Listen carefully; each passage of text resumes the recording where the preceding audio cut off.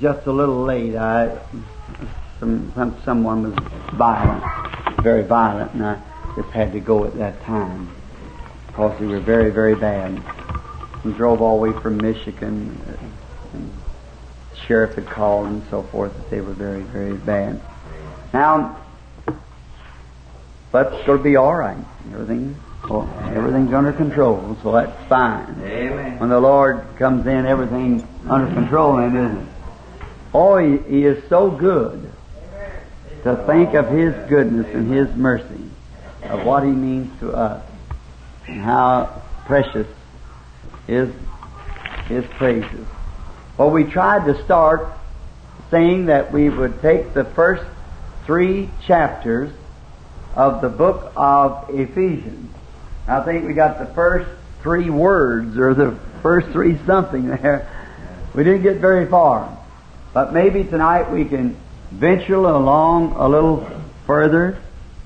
Now, I want to say that I am not a Bible student by a long ways from being a theologian, but I love the Lord, and I love to serve Him, and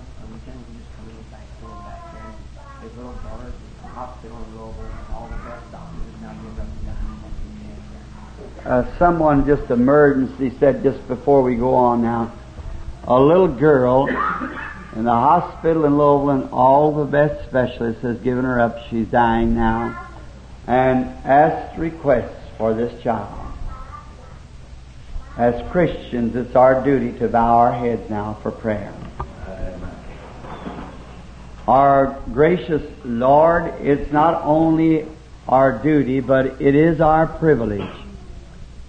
And it is our desire that we bow our heads tonight as a church, as a group of called out believing people here tonight to teach Thy Word, positionally placing us into the body, that where we belong and where we can work fitly together as members of the body of Christ. And now it is called upon us to go immediately to God. Yes, amen. And each of us fathers thinks that if that was our little girl, how our hearts would burn and hurt within us. And we would call to the churches to immediately have prayer, and some father's heart is burning, aching.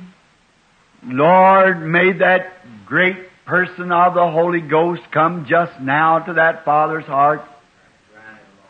Take away every shadow of doubt and every ache, and let him know that Thou art God, and there's no disease can stand in Thy presence when Thy divine commission has been carried out by Thy church and Thy people. And as through the week we praying since last Sunday, I have thought on these ways or these means of prayer. We do not have very much of a weapon as far as it looks to the world, but this little slingshot is deadly. Amen. When it's held in the fingers of faith. Oh Lord, may our prayers strike home that death yonder that's hanging over that child, and may it be shattered. The darkness gloom away from the bedside of that infant, that baby or child, little girl. May the great light of God's presence shine upon it. May it come from that hospital a well child. God, we know just across the river our loved ones wait, and it is glorious. But we love our little ones, and we pray, Lord, that for Your glory, that You'll spare the life of that child. We as Your church rebuke that death and say, stand still yonder. You can't take that child because we claim its life for the kingdom of God's sake.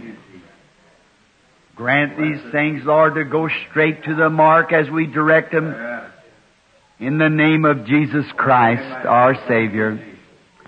Amen. Do we believe? I am and I believe it with all my heart. Hallelujah.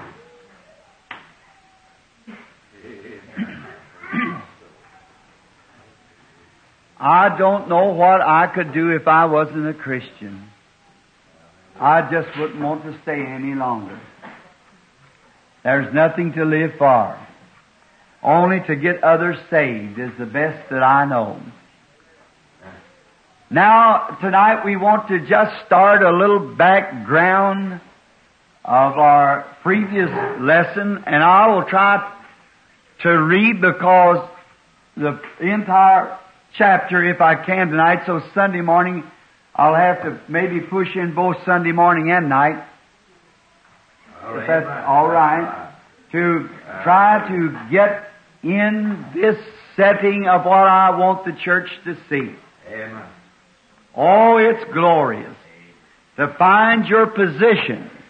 And no one can do anything unless you know properly what you're doing. Amen.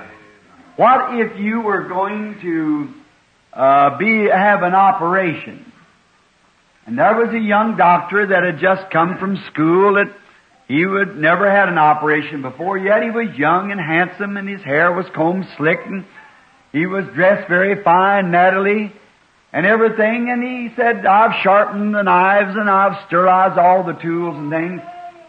But you'd have a little funny feeling about that. Yeah.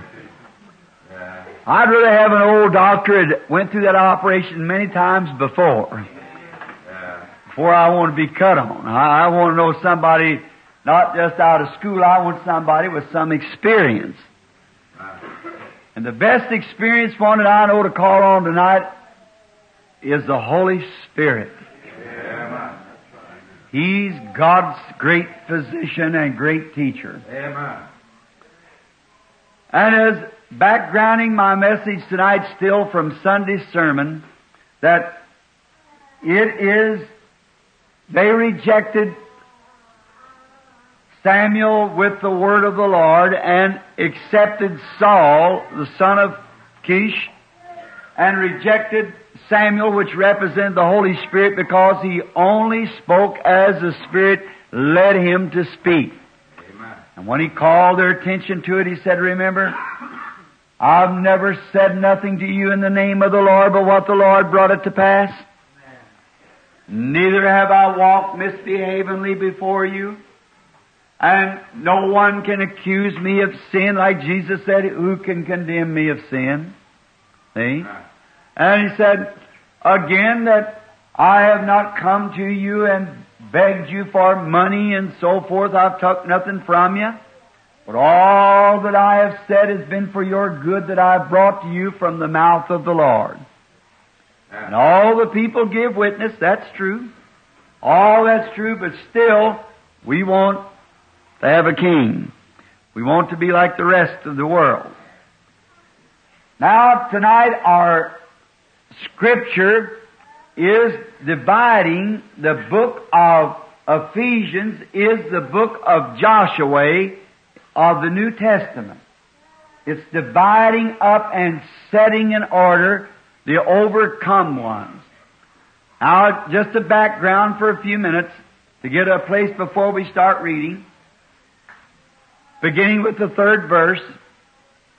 Now, we find last Sunday night that the God in the Old Testament had made Israel a promise of a land of rest, because they had become pilgrims and wanderers. And they were in a land that wasn't theirs. God had promised through Abraham that his seed would sojourn for 400 years in a strange people and be mistreated. But by a strong hand He would bring them out into a goodly land that was flowing with milk and honey. And now, when the time of the promise drew nigh, God raised up someone to bring them to that land. How many in the class tonight knows who that one was? Moses. Notice a very, very real type of our one that was given to bring us to the promised land. Christ. Now we have a promise. Because our promise is spiritual rest. Where theirs was physical rest. And so they was coming to a land that they could say, this is our land. We are no more wanderers. We've settled down. This is our land. And here we have rest. We'll plant our corn, our vineyards, and we'll eat from our vineyards. And then when we pass on, we'll leave it to our children. Oh, how we could go into the land of it. The laws of inheritance, like Naomi, Ruth, Boaz, bring all that back. How a brother in Israel, how that he must, anything that he had lost must be redeemed by a kinsman. Oh, how beautiful. It would take weeks and weeks and weeks and weeks. We'd never leave this chapter to go to it. We could tie the entire Bible right into here. Right into this one chapter. And I just love to study it. We used to take it for a year and a half and never leave a book. Just stay right with it. Now, but it was such a great thing that the inheritance, how it was that an inheritance in the land, that no one else but a close kinsman could redeem that inheritance. Now let me just drop on a little token here that I touched on the other night to you mothers. How many of you prayed for your loved ones? Lost. All right. There you are again. See? Your inheritance. See? Paul told the Romans that, believe on the Lord Jesus Christ, and thy house shall be saved. If you've got faith enough for your own self to be saved, have faith enough, no matter how wayward that boy is or that girl is, they'll be saved anyhow, God somehow. If you have to lay them on their back, laying in the hospital dying, they'll be saved. God promised it. The inheritance. Oh, and they shall be there, said Isaiah, and all their offsprings with them. They shall not hurt nor destroy on all my holy mountain, saith the Lord. Oh, I've got a little spot I hope I can get to tonight for you. Just burning in my heart. That comes back to that. But now, on forward. Then did you notice Moses, that great miracle performer that brought down Israel down through the land and brought them up to the promised land, but did not place their inheritance to them? He did not give them their inheritance. He led them up to the land. But Joshua divided the land to the people. Is that right?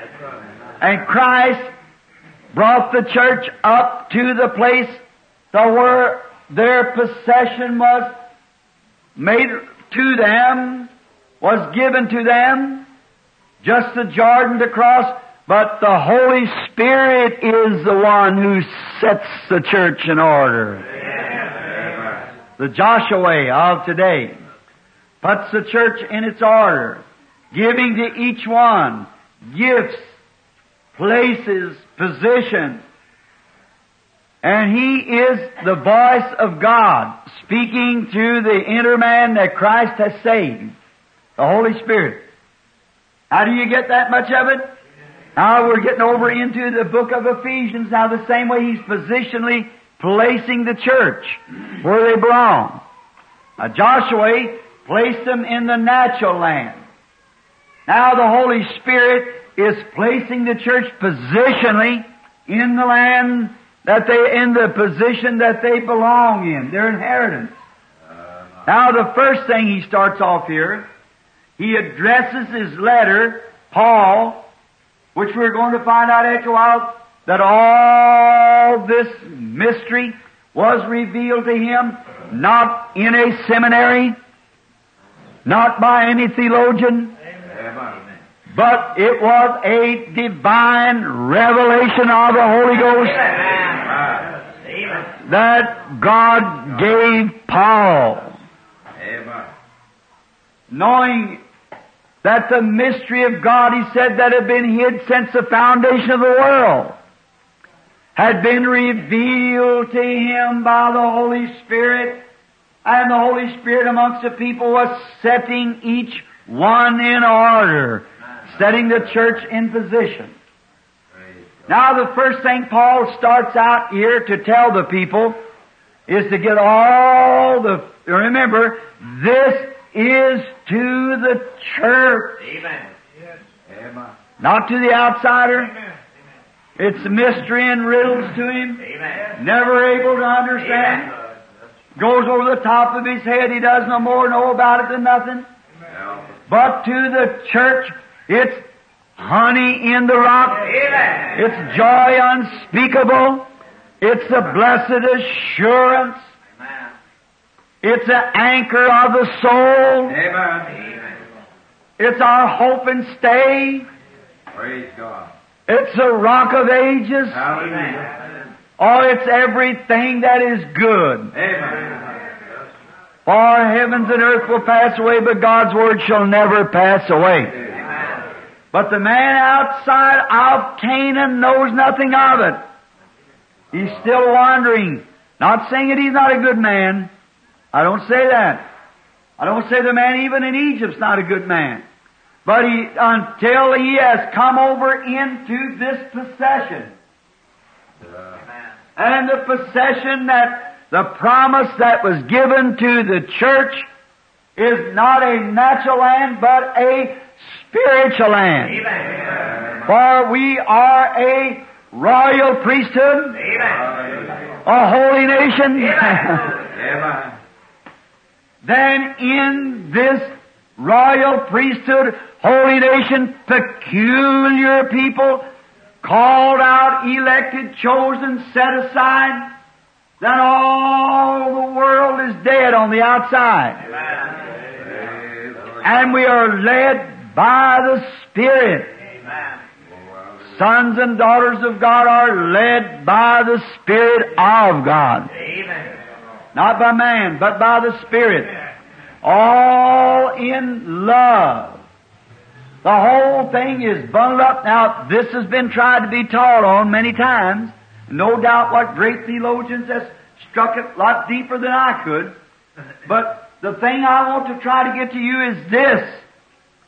That a man that is in Christ with the Holy Ghost can bear with a man when he's wrong. Long-suffering, gentle, patient. He's sweet, humble, faithful, filled with the Spirit, never negative, always positive. He's a different person. Not just the man that we once had it. If we shouted, we had it. Us Methodists.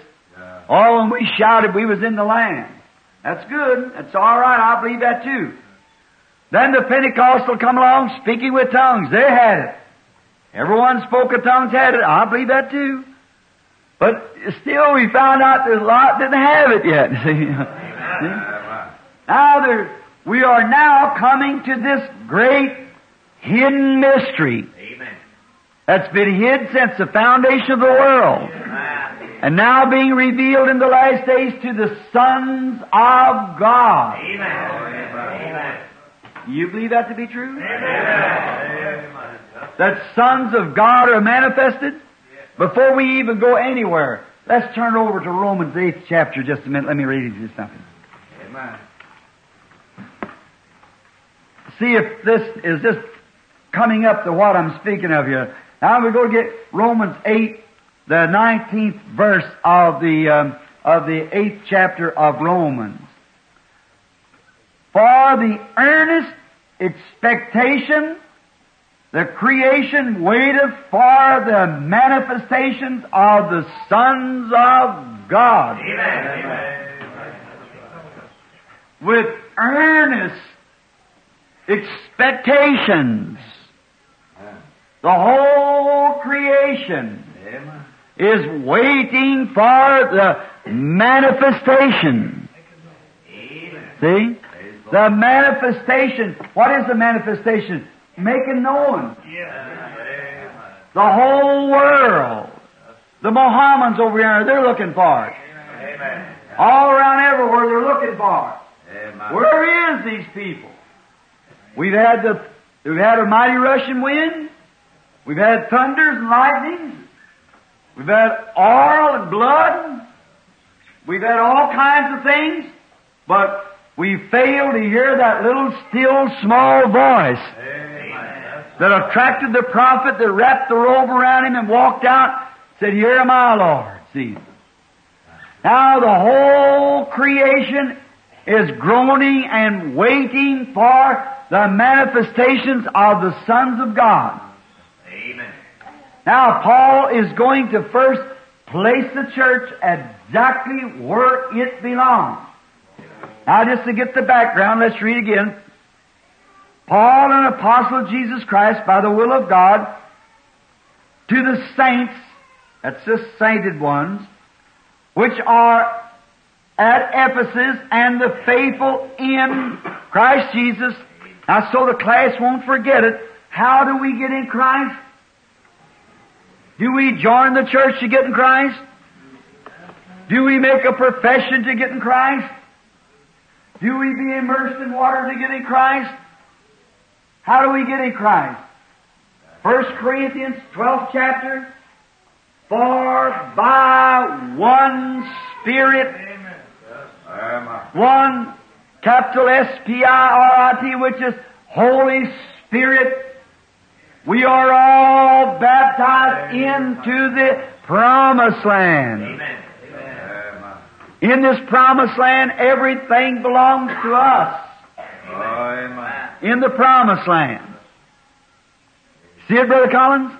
See? Everything in the promised land. When Israel crossed over this Jordan into the promised land, fall down everything. Now remember, in this promised land, that don't mean that you are immune from sickness. That don't mean that you're immune from troubles. But it does spell this. Oh, let this sink deep. It says this, that it's yours. Amen. Just rise and take it. Amen. And remember, the only way that Israel ever lost a man is when sin got in the camp. That's the only way we can ever lose a victory, is for sin to get in the camp. Something wrong somewhere. When Achan stole that wedge and that Babylonian garment, sin was in the camp and the battle went wrong. You give me this church tonight, this group of people, perfectly in the promise of God with the Holy Ghost, walking in the Spirit. I'll challenge any disease or any affliction or anything that there is. Every Joe Louis there is in the country, with all of his infidelity and all the unbelievers that there is, to bring any sickness or affliction in this door, and they'll walk out of here perfectly whole. Amen. Yes, sir. God gave the promise. Only sin of unbelief can keep it away. Now we're going to get down to what this little sin is after a while. Now, that are in Christ Jesus, grace be unto you and peace from God our Father and the Lord Jesus Christ. Blessed be the God and Father of our Lord Jesus Christ, who has blessed us with all spiritual blessings in heavenly places in Christ, in Christ. When we are in Christ, we have spiritual blessings. Outside of Christ, we have sensations. In Christ, we have positive blessings. Amen. Not make-believes, not shams, not put-ons. But as long as you're trying to say that you're in the promised land and are not, your sins will find you out, and the first thing you know, you'll find yourself frowny and all, as we call it in the world, gommed up. You'll find out that you haven't got what you're talking about. Help us, Lord. But when you're in Christ Jesus, He's promised you heavenly peace, heavenly blessings, heavenly spirit. Everything is yours. You're in the promised land and in full possession of everything. Amen. How beautiful. Oh, let us study. According as He has chosen us. Now, here's where the church stumbles so bad. According as He has chosen us in Him, in who? Christ. We find out now, and back in Genesis and in Revelation 17:8, that He chose us in Christ before the foundation of the world. Amen. Now the word, let me read the next one, foundation of the world, that we should be holy and without blame before Him, having predestinated us. Now I want to stop on that word of predestinated. Now predestinated is to say, I'll choose Brother Neville. And I won't choose Brother Beeler. That isn't it. It's the foreknowledge of God that knowed which one would be right and which one wasn't right. So by foreknowledge, God knowing what He was going to do, He predestinated by His foreknowledge to make all things work together for the good to them that love God, that He might in the age that is to come call all things together in one, which is Christ Jesus. Let me draw you a little illustration here. It's good. Amen. Hallelujah. We go back, I believe I talked on it a little bit the other night, I struck it. In Genesis, the first chapter, 126, when God called His name the Lord God, it's in the word of Elohim, which means the self-existing one. There was nothing else existed but Him. There was no air, there was no light, there was no stars, there was no world, there was no nothing else. It was God and God alone. Elohim. Now He made that. Inside of that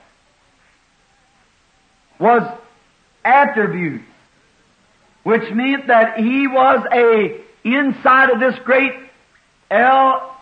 Elohim was an attribute or so you know what an attribute is? Or let me say it like this, was a nature.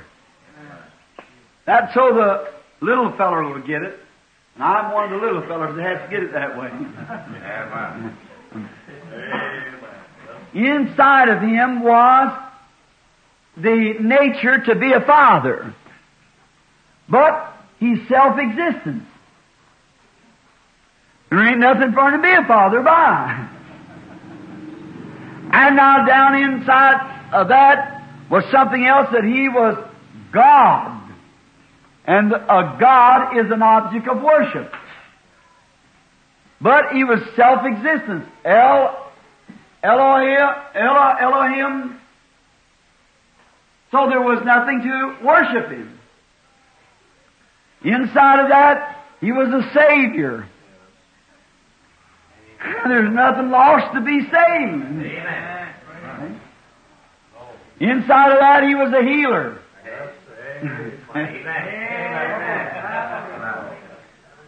But there was nothing sick to be healed. There was nothing to be sick. Now do you get the picture? Amen. So His attributes, His nature produced what is today. Some people say, well, why didn't God just stop it in the beginning? He's a cruel-hearted brute, said Joe Lewis, the one that condemned Jack Cole. See? That he's just a cruel-hearted brute. There's no such a thing as God. If there was such a thing, he'd be, I just called him all kinds of names, see? But it's just because he might have a lot of knowledge up here, but he ain't got nothing down here. Now that's where it's at, see? This Word tells it here. Amen. And He's hid it, and these mysteries has been hid. Now remember the Bible said, since the foundation of the world, waiting for the manifestations of the sons of God to display them to the church. You get it? Now, I'll stop on my story just a little bit, or I'll go to my next stop till I get this. Now remember, all through the ages of Moses, back to the ages of the prophets, back to all ages, they've waited until this latter days for these things to be displayed according to the Scriptures. Amen. That's right. For it to be revealed to the sons of God. Why? From the lost until, like the pyramid, as I have said, building closer, closer, closer. As I've often made this remark. It said God made 3 Bibles. The first one, He put it in the sky, the zodiac. Did you ever see the zodiac? Amen. What is the first figure in the zodiac? The Virgin. What's the last figure in the zodiac? Leo the Lion. He come the first time to the Virgin. He comes the second time as the Lion of the tribe of Judah. Amen. See? He made the next one in the pyramids. Back in the days of Enoch, when they made the pyramids, and they measure them, I don't understand it, but to the wars, where they stoop and go on their knees for so long and can measure the distance of the wars. You know where they measure to now? Plumb across the king's chamber. And as this pyramid went up, we could not build it with everything that we got today. We couldn't build it. It's built right up like this to a point. And the stone on the capstone never was found. They never did put a cap on top of the pyramid. I don't know whether you know it or not, the big pyramid of Egypt. It never had a top stone on it. Why? The capstone was rejected. Christ, the headstone, see, was rejected. But as we grow from the Lutheran age, Baptist age, Methodist age, Pentecostal age, we're right up to the capping stone now. See? Waiting and longing for that capping stone to set down. The building's complete. Have not you read in the Scripture the stone was rejected? Of course, we realize that was talking to the Solomon's temple. But the rejected stone has become the chief of the corner. But I'm saying this only to make a picture to you. Now, and in the Bible, we're living in the last days, the top of the pyramid, the cross fishes of the Cancer age in the zodiac, in the time of the coming of the Leo the Lion, in the capping stone, and in the days of the manifestations of the sons of God in the Bible. See where we're at? We're right at the end time. How many's been reading the paper this week? What Khrushchev them said? Well, they're ready. So are we. Ready? All right. Oh, what a privilege, what a day. If the Christians could only realize the day that we're living in. My, what do you think the writer of this book that's seen it and seen where it would be manifested in the last days, waiting and groaning for those sons of God to rise in the last days with that power of the Holy Ghost at the end of the age to reveal the secret things from the foundation of the world, to bring it up. Now let's go back into the foundation of the world again to get a revelation to see if we're right or not. I hope I don't make myself sacrilegious by calling God Papa. But I want to say it that way so you'll understand it. Papa. Papa wanted some children. So what did He do? He said, let there be angels. And they come around Him. Oh, that's fine. They worshiped Him. Then He was God. The attributes. Remember, He was El, Ella, Elohim. Self-existence. Nothing but Him. The first thing come around was angels. Then angels could do no more than worship. They couldn't be lost. So they couldn't be sick. They were immortal beings. So He couldn't display His healing power. He couldn't display His salvation. So then, then after that, He said, we'll make something tangible. So He made an earth. And when He made the earth, He made all the creatures of the earth. And then He made man, everything that come up out of the earth, starting off with a pollywog, or a jellyfish, just a form of flesh floating on the water. Started from that to a frog, which is the lowest type of life that we can find. They claim is a frog. Highest type is human being. From the frog it started to the lizard, from the lizard on and on and on. And every time the Holy Ghost began to breathe, life come again. Greater life. And the first thing, something come up in the image of God. That was a man. Nothing has ever been, never was, never will be created anymore. Anything higher than a man, because a man is in the image of God. Amen. Amen. See? Then, man, when He made His first man now, when He made His angelic beings, He made man. Created He them, male and female, all in the same unit. He was both man and woman, feminine and masculine. When He made Adam and put him in flesh, remember in Genesis 1 He made man and woman, and in Genesis 2 there was no man yet to till the soil, flesh man. No man that could take a hold of anything and till the soil, but yet there was a man in His image, and God is a... That's right. See, He made the first man. Male and female created He them. Now when He made the first man, now remember, all together He had it in His mind. And Sunday night I went through that. A word is a thought expressed. God thought how He could be God, how He could be worshipped, how He could be a healer, how He could be a Savior, and as soon as He spoke the word, it was finished forever. Oh, if these sons of God now could only lay hold of that word like that. When God speaks a word, it is finished. Absolutely.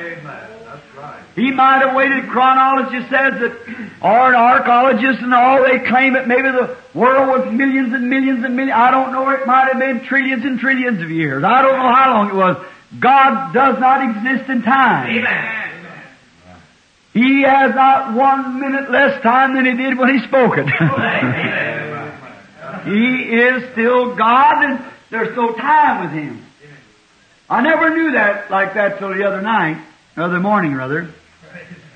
Eternal. No yesterday, no tomorrow. It's all now.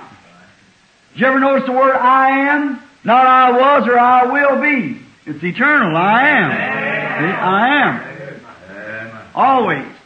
Now, but He wanted to put things in time. He had to make something to worship. So His attributes, produced this. Then He made the man. Then in this man, He looked lonesome, so now to show now His great mind, what He had in picture of the Christ and the church, He took not a different piece of clay and made a woman, but He took from the side of Adam a rib, and took from the spirit of Adam the feminine and put it in this rib. When you see a man that acts like a sister, there's something wrong. That's right. And when you see a woman that wants to act like a man, there's something wrong. See? There's something wrong. They are two different spirits altogether. But together they make one unit.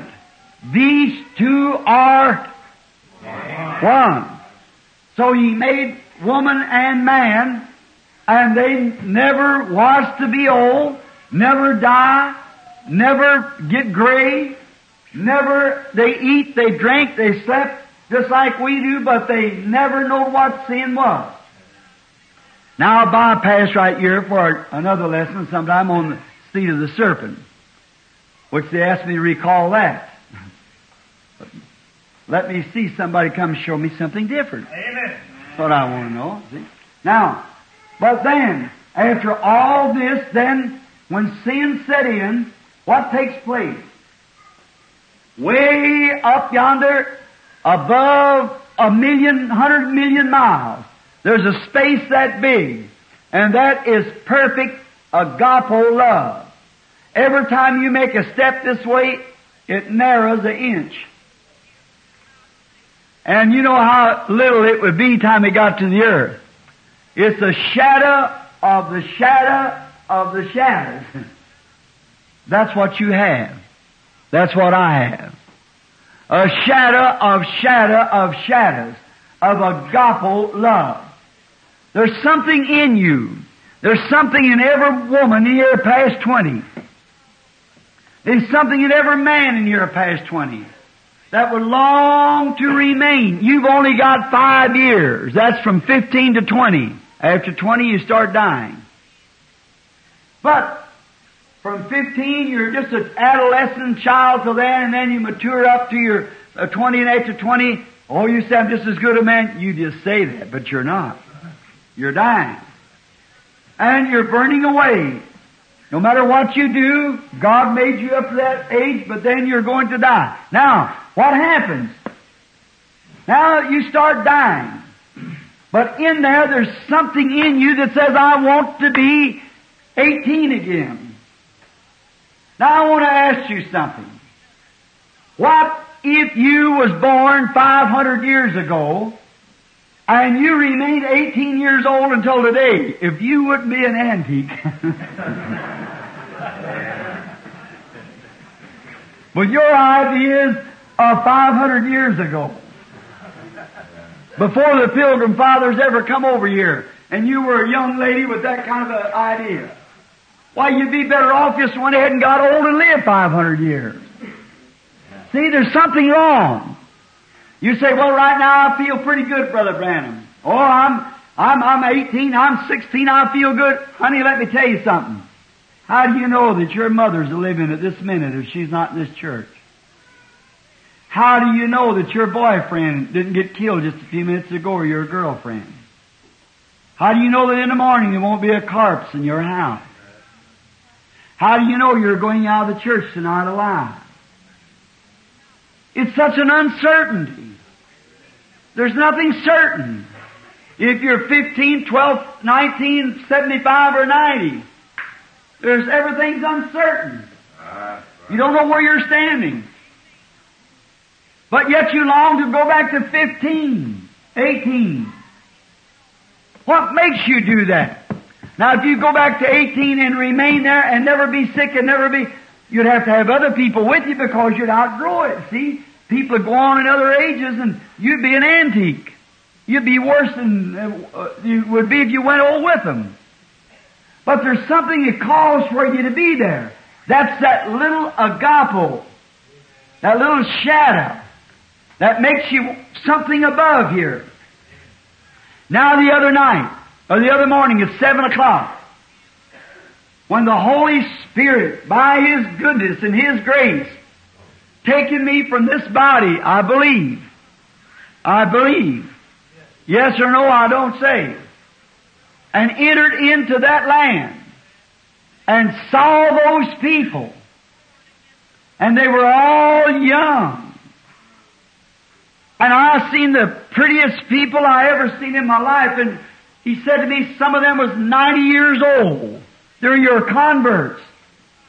No wonder they're screaming, my brother, my brother. Now that is a celestial body.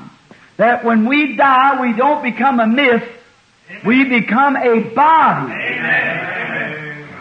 If we'd ever one die, if the atomic bomb would blow us up at this minute, in 5 minutes from now we'd be shaking one another's hands and hugging one another and screaming and carrying on and glorifying God. Yes, sir. And Brother and Sister Spencer sitting here, I guess one of the oldest couples in here would be 18, 20 years old. Brother Neville would be just a young boy, and I'd be a young kid, and we'd just all be, that's exactly the truth. If this earthly tabernacle of habitation be dissolved, we have one already waiting. Amen. When a little baby drops from its mother as a natural birth, its little bodies are twisting and legs are jumping and so forth. Excuse the expression, you young women. But when it does, it's got life muscles are jerking.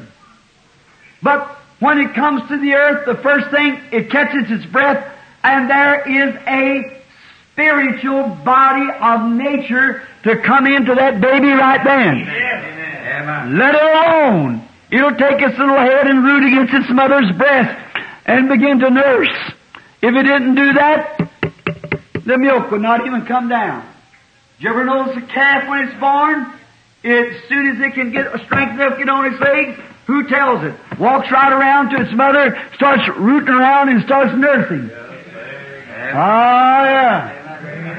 Or, when this earthly body is brought here, there is a spiritual body ready for it. Amen. And as soon as this, with this earthly tabernacle of our habitation be dissolved, there is one waiting yonder just as soon as we step out of this one, we step into that one. One that don't want a cold drink of water. Don't have no need of a drink of water. Hallelujah. One that don't eat, they're not of the dust of the earth. But they're just as real and can feel and shake hands and just love and everything is perfect. And that body is waiting on her, is part of it. There's three of them. You begin your eternal life right here at the altar. Amen. Here's where you start eternity. You start eternal life right here. Amen. And you are born again, the Son of God. Amen. And then when you die, you begin, when your death strikes you in this body and the heart quits beating and the mortal wheels begin to stand still, that little shadow that was a shadow of the shadow, in 1 second it becomes a shadow of the shadow, then the next it becomes the shadow, then the next it becomes a little trinkle, then the next it becomes a creek, then the next becomes a river, and the next it becomes the ocean, and after a while you're standing in the presence of your loved one, standing yonder, clothed in the garments of a celestial body, that you know one another, love one another, you've turned back to a young man and young woman again. Exactly right. It waits there until the coming of the Lord Jesus. And someday, that glorified body of His, now remember, that is a celestial body, not a glorified, a celestial body. And someday, that celestial body will leave heaven with Jesus. For I say this unto you, for 2 Thessalonians, the 5th chapter, or 1 Thessalonians, 5th chapter, one or the other. I say to you, I would not have you ignorant, brother, concerning those that are asleep, that you sorrow not, even as others which have no hope. For if we believe Christ died and rose again the third day, even so those asleep in Christ will God bring with Him. For we say this unto you by the commandments of the Lord, that we which are alive and remain unto the coming of the Lord shall not prevent or hinder, the best word, hinder those which are asleep, for the trumpet of the Lord shall sound. Amen. And the dead in Christ shall rise first. These celestial bodies come down and put on earthly glorified bodies. Amen. And we which are alive and remain shall be changed in a moment, in a twinkling of an eye. Amen. And shall be caught up together with them to meet the Lord in the air. Amen. Hallelujah. I will not drink of the fruit of the vine or eat no more until I eat it anew with you in my Father's kingdom. Amen. The wedding supper for the 3.5 years the Antichrist finishes up his reign. The whole world is destroyed. The Jews are called out. Joseph makes himself known to the Gentiles or to the Jews. Remember, when Joseph made himself known to the brethren, there wasn't one Gentile present. Amen. When he sent, you know the story, Joseph, a perfect type of Christ in every manner.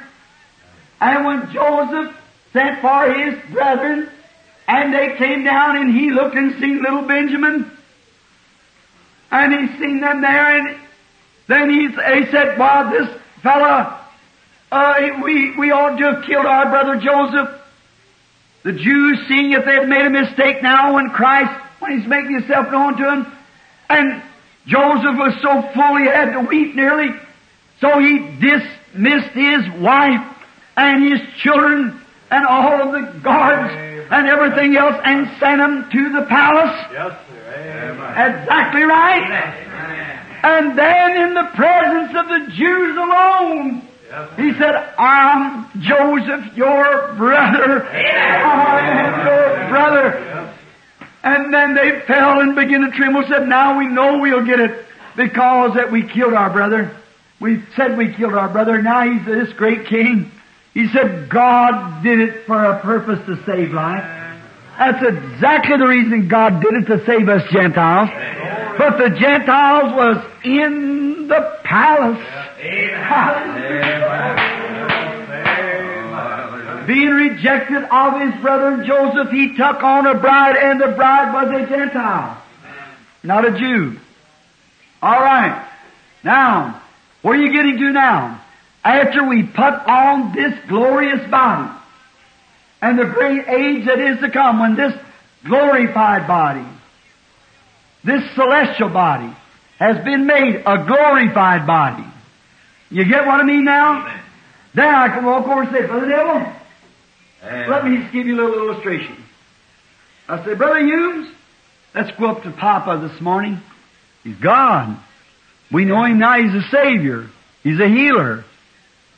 There never was such a thing as a creation of sin. That didn't go down good, did it? Sin is not a creation.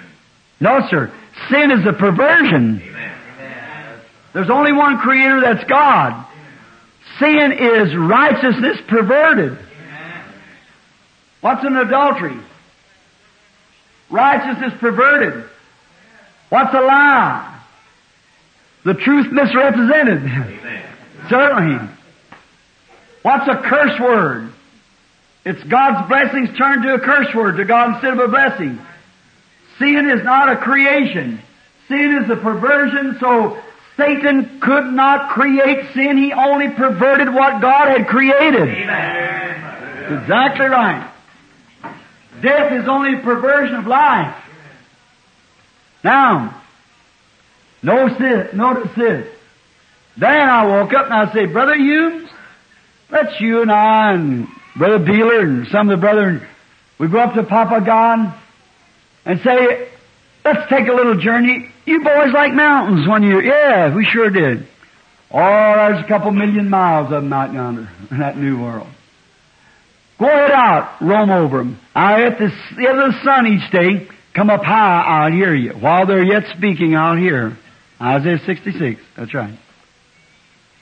And you know, I'm walking out through there, all of us. Walking out through there just for about 500 years, just a little journey, a million, don't make any difference. Now that sounds like crazy, but it's the truth. Amen. See, it's the truth because there's no time. It's eternity. And when I go out there, I walk along down through there, and you know who I'll meet out there? I'll say, well, if there ain't Sister Georgie Bruce. Why, Sister Georgie? It's been a long time since I've seen you. Looks just like she always. She may be 10 million years old, but just as young as she ever was. She'd be scratching somebody on the back, and I look like it's Sheeta the lion. I'd say, how are you this morning, Sheeta? Meow like a kitten. Oh, I've been down there talking to some of the sisters around that big flowers. We've been down there about 500 years. See, looking around. Now that sounds crazy, but it's the truth. That's exactly, that's the way God intended it. Well, bless your heart, Sister Georgie. No harm can come. Nothing at all. In the evening time, we'll go up on top of the mountain and say, oh, Papa God, I once was lost. Oh, I was once in the muck of sin, Papa God. And you saved me. While people has tried to express that's went crazy. Well, that man who wrote the last verse of that old love of God, that was pinned on the insane walled institution, who tried to express the love of God, how that He stooped to save sinners, and how that He did His love that come down to save you and I. Talk about worship. Angels don't know nothing about it. Amen. The worship, an angel only knows he stands there and wands his wings back and forth and crawls, hallelujah, hallelujah. But oh, mercy. Amen. When it comes to knowing I was lost and now I'm found, I was dead, I'm alive again. Oh God, I was sin, I was muck, I was down on a dump. Here's the best that life could give you. Did you ever go down here to Colgate dump? It's the stinkiest place I was ever at. That old smoke just makes me sick to smell it. Laying down there and all that old smoke, so sick that your stomach is turning inside out after taking castor oil. See, just as sick as you can be. And rats running all over you trying to eat on you. That's the best of life. And then somebody reaches down and pick you up. And you're real old and can't help yourself. And just pick you up and turn you to an 18-year-old boy, set you up on top of a mountain, the very blue of hell. My good breath of fresh air like that, good cold drink of water. Would you ever want to go back to that dump again? Never go to that dump again. Now that's what it means, friends.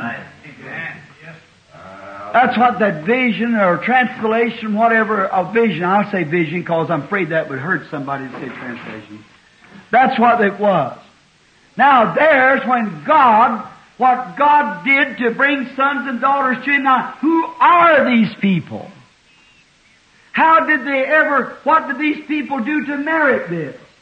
How did they ever do it?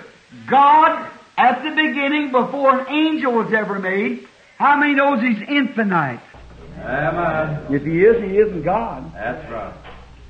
So, God in His infinite mercy, He saw that Lucifer would do that if He created this. He'd put him on a free moral agency, that basis, and you're still there. That's right. The tree of right and wrong set before every one of us. You make your choice. And Lucifer was the first one to take the wrong road. And he began to draw after him. Hoggish. Try and take all for himself. Try to override somebody else. And that's where it started. Now, listen to this. That's where sin began. God in His infinite mind saw that and saw the only way. Now you Trinitarian brethren, I'm not wanting to hurt you, but how in the name of the good Word of God could you ever place Jesus being a separate person from God Himself? If Jesus could take another person and make him go and die to redeem this person here, he would be an unjust being. There's only one way that God could ever do it, would be take the place Himself.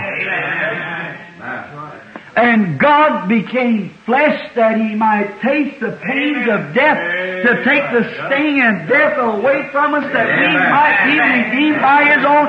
That's why He'll be so worshipped. Jesus was a man. Sure He was. He was a man, M-A-N, born of the Virgin Mary. But the Spirit that was in Him was God without measure. In Him dwelled the fullness of the Godhead bodily. He was Jehovah Jireh, He was Jehovah Rapha, He was Jehovah Manasseh, He was Jehovah our shield, our buckler, our healer. He was Alpha, Omega, the beginning and the end. He was the first, the last. He was, which is, and shall come. The root and offspring of David, the morning star. Why, He was all in all. In Him dwelt the fullness of the Godhead bodily. Amen. And death always had a stinger that has stung people. The devil says, I got you because you listened to me. Sting you. I'll put you in the grave. That sheep's blood can't help you any. That's just an animal's blood. God in His wisdom know that there be a lamb coming, slain from the foundation of the world. Yes, sir. And they waited for that time, for the fullness of time to come. But one day, when this lamb come, this man, Satan was even fooled. He looked around him. He said, if thou be the Son of God, do this. If thou be the Son of God, perform a miracle, let me see you do it. Let me see you do it. I'll tie a rag around his face, smash him. If you're a prophet, tell us who hit you. I don't believe you're the guy. If you are, tell us straightly. Are you are? Well, amen. See, all like that. Oh, tell us you are. You open not his mouth. Oh, did he pull the wool over his eyes then? He looked around to the disciple and said, I could speak to my Father and He'd send me 12 legions of angels. Pilate didn't hear that, you know. If thou be. Oh, that ain't him. Well, look at him bleeding. Hey, some of you soldiers go around and spit in his face. Spit, boxed him, pulled handfuls of beard out of his face. Oh, he ain't. Nah, that ain't him. I'll anchor my stinger in him, boy. I'll get him up there. I got you now. When he's there crying, Eli, Eli! My God! That was a man. Yeah. Why hast thou forsaken me? In the Garden of Gethsemane, the anointing left him. You know, he had to die as a sinner. He died a sinner. You know that. Not his sins, but mine and yours. That's where that love come in. How He took mine. Oh, hallelujah. How He took mine. And there he was. He couldn't open his mouth. Stinger said, you know, I believe that's just an ordinary man. He wasn't virgin born. So I'll anchor my stinger in him. Here he comes. Stop his stinger in, but that's the wrong time, boy. He got his stinger pulled out then. He can't sting no more from then.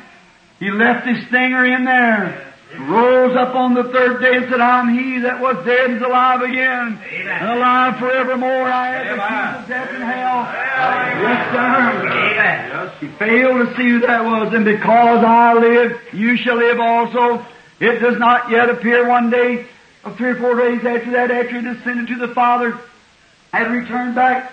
Then some said, oh, he must be a spook. He must be kind of something spooky about that guy. You seen the vision. He said, no, he was the real Jesus. Thomas said, let me see his hands and everything. I'll tell you if it is. He said, here I am. Said, you got any fish and bread over there? Bring me a sandwich. And they brought him a sandwich, and he stood there and ate it. Said, now does the Spirit eat like I eat? Does the Spirit have flesh and bones like I got? See? Amen. He said, I am He. I'm that. And Paul said, it does not yet appear just exactly what kind of a body we'll have, but we know we'll have a body like His.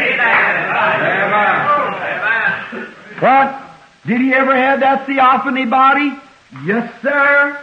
When He died, the Bible said that He is a personal pronoun again. He went to hell and preached to the souls in prison. Hallelujah. How did He do it? He had senses of feeling. He had senses of hearing. He had senses of speech. He preached. With that same kind of body, I saw those glorified ones in the other night. Amen. He preached to the souls that were in hell and repented out of the long suffering of the days of Noah. But when He rose up on Easter, it was not possible that that body should see corruption, because David the prophet foresaw it. I'll not leave his soul in hell, neither will I suffer my Holy One to see corruption. Moreover, my flesh shall rest in hope, because He'll not leave my soul in hell, neither will He leave my Holy One to see corruption. And on 72 hours before corruption could set in, that theophany, that body that went and preached to the souls that were in prison, that repented not in the long suffering of the days of Noah, rose again in the mortal, put on immortality, and He stood and He ate and He came, and He was a man. Hallelujah! That's how we'll see Him, Brother Evans. That's when He'll sit on the throne of David. Hallelujah. Hallelujah. That's when we'll walk up and down. I'll take a trip with you across the mountains for 1,000,000 years. Hallelujah. Just a few days, just a few minutes. We'll go across there, sit around over there. And it comes time to eat.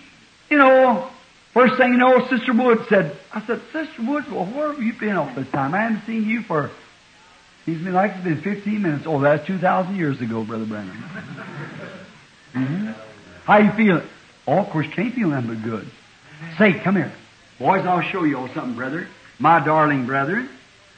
Here's a fountain of water here, the best you ever drink. And oh, we'll get a good cold drink. I'll reach up there and get a great big bunch of grapes, and we'll all sit down there and eat it. Won't that be wonderful? That's exactly what it is. That's just it. How did we get this? How do we know it? God, before the foundation of the world, predestinated us. Who? Those that are in the promised land. Amen. Predestinated us to the adoption of children by Jesus Christ according to His good pleasure of His will, to the praises of His glory, that we might praise Him. Like He said, that's what He was, God. We want to praise Him. Praises of His glory, of His grace, wherein He has made us acceptable in the Beloved, in Christ we are accepted, in whom we have redemption through the blood, the forgiveness of sins. I got to go back to adoption, but I want to stop on sins here a minute. Sins, did you notice that? You know God don't condemn a sinner for sinning. He condemns him for being a sinner. If a sinner smokes a cigar, He don't condemn him for it. He's a sinner anyhow. He don't have any sins, the sinner don't. He's just a sinner. See? He don't have any sins, but you have sins. You as Christians. You know what He's talking to the church. Keep her straight. See? Forgiveness of sins, S-I-N-S, we commit sins. But the sinner is just a sinner. God don't forgive him. Now, he said, well, he went out here and shot a man. What are you going to do about it? That ain't none of my business. I ain't a reformer, I'm a preacher. The law will take care of that. They're reformers. Well, say he committed adultery. That's up to the law. That's between him and the law. I'm not a reformer. I don't reform people. I won't get them converted. I'm a preacher. Okay? My business is to get him to God. If he sins, that's his business. He's a sinner. God condemns him on a higher level. He's a sinner to begin with. He's condemned to start with. He didn't even get to first base. He's nowhere. He's a sinner to start with. He don't have any sins. He's a sinner. You could go out and say, this much is nice. This much isn't night. No, it's all night. It's all night. That's what God says. That's right. He's just a sinner. That's all. Now, He did this much is night. This is real black night right here. I know, but it's just all night. That's all. See? I could say, this much is light right here. No, it's just all light. It's light. You can't say how much. See? But if there's a black spot in this, then there's darkness in it. So, sins, S-I-N-S. We have forgiveness of our sins through His what? Blood. Precious blood. According to the riches of His. How do we forget it? Because we're worthy, we did something to have our sins forgiven. His what? Grace. Oh, nothing in my arms I bring, Lord. Nothing could I do. There is a thing I could do. Look, He predestinated me. He called me. He chose me. I never chose Him. He chose me. He chose you. He chose all of us. We didn't choose Him. Jesus said, you didn't choose me, I chose you. He said, no man can come to me except my Father draws him first. And all the Father's given me will come to me. And none of them's lost that son of perdition to fulfill the Scriptures, see? He said, but all the Father's given me will come to me. Oh, I'm getting too late, you know. And I ain't never got out of this. I ain't got started on this yet. Let me hurry up. I got to get to something right here just right quick now. We hurry. I got to get back to this adoption just a minute. Oh, will you forgive me just for a minute? Let's get this here. Some of these people are all the way from Georgia here waiting for tonight. Bless their hearts. Now, Brother Georgian and Texas and wherever you're from, listen to this. 5th verse. Let's linger on it a few minutes. Having predestinated us unto. What does the word unto mean? The word unto, it means it's something we're coming to. Unto, I am going unto the fountain. I am going unto the chair. You get that? I am going unto the desk. Now He predestinated us unto the adoption of children by Jesus Christ to Himself, according as His own good pleasure of His will. How much pleasure? Whose pleasure was it? Whose goodness? His own. Amen. His own good pleasure of His own will. Now, what is adoption? Now, let me get this now. I don't know whether I won't have time to get through this, but I'll hit it. Then if it's a question, you can ask me a little later on, sometime in a message, something. Listen. Your adoption is not your birth. Your adoption is your placing. When you were born again, John 1:17, I believe. When we are born of the Spirit of God, we are sons of God. But we were predestinated. Now here's what I'm trying to get you to. For this sons of the last day, you see. We were predestinated unto adoption. Now, here we are. Now this is what hurts Pentecostal a little. They say, I got born again, praise the Lord, got the Holy Ghost. That's fine. You're a child of God. That's right. But yet that ain't what I'm talking about. See? You were predestinated unto adoption. Adoption is placing a son. I'm too close to that because Becky told me that to get too close to it, you can't hear in the back. See, a child, how many knows the rules of adoption in the Old Testament? Amen. Look, a son was born. I believe I got it in some sermon. What is that, Gene? You remember? It's on a tape. Oh, what was it? I struck on it. Oh, yeah, I got it. Hear ye him. Hear ye him, the adoption of children. Now, in the Old Testament, when a child was born in a family, he was a child when he was born because he was born of his parents. He was a son of the family and heir of all things. Now, but this son was raised by tutors. Galatians, 5th chapter, 17th to 25th verse. All right? He was raised by tutors, raisers, teachers. Now, for instance, if I had a son born, say I'm a father, and that's the reason in the King James, how many ever thought that read awful funny in the King James Version said, in my Father's house is many mansions. A house, many mansions. See, really in the days as the Bible was translated for the King James, a house was a domain. In my Father's domain is many mansions. Not in a house mansions, but he was called the father of this domain. They had it very biblical. In the Bible, that's the way it is. When a father had a great big 1,000-acre farm or something other, he had a bunch of people living over here. He had a hard hand living over here to take care of sheep. He had some over here to take care of cattle.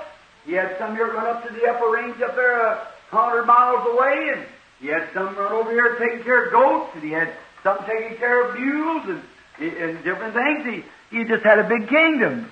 And he got on his little donkey, and he rode around to each one and seen how they'd get along, the sheep shearing and everything like that. He didn't have time. You can't hear me when I walk away from there. I'll try to stay back here. Can you hear me all right now here? Watch. He rode away and went away trying to take care of his kingdom. So, now, he wants, that son is going to be heir of everything that he's got. He's an heir. And when we're born in the kingdom of God by Jesus Christ, we're heir of heaven. Joint heirs with Jesus. Because He took our place. He became us sin that we might become Him righteousness. Amen. See? He become me that I might become Him. See? Joint heirs with Him. All right. Now remember that. See, each one of you. Now remember, God predestinated you by foreknowledge that you were coming to this.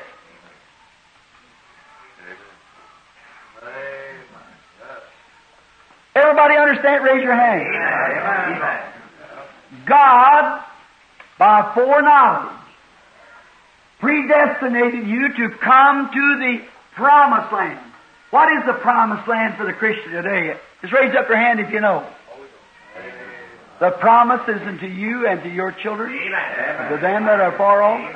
And it shall come to pass in the last days, saith God, that I will pour out of my Spirit upon all flesh, your sons and your daughters.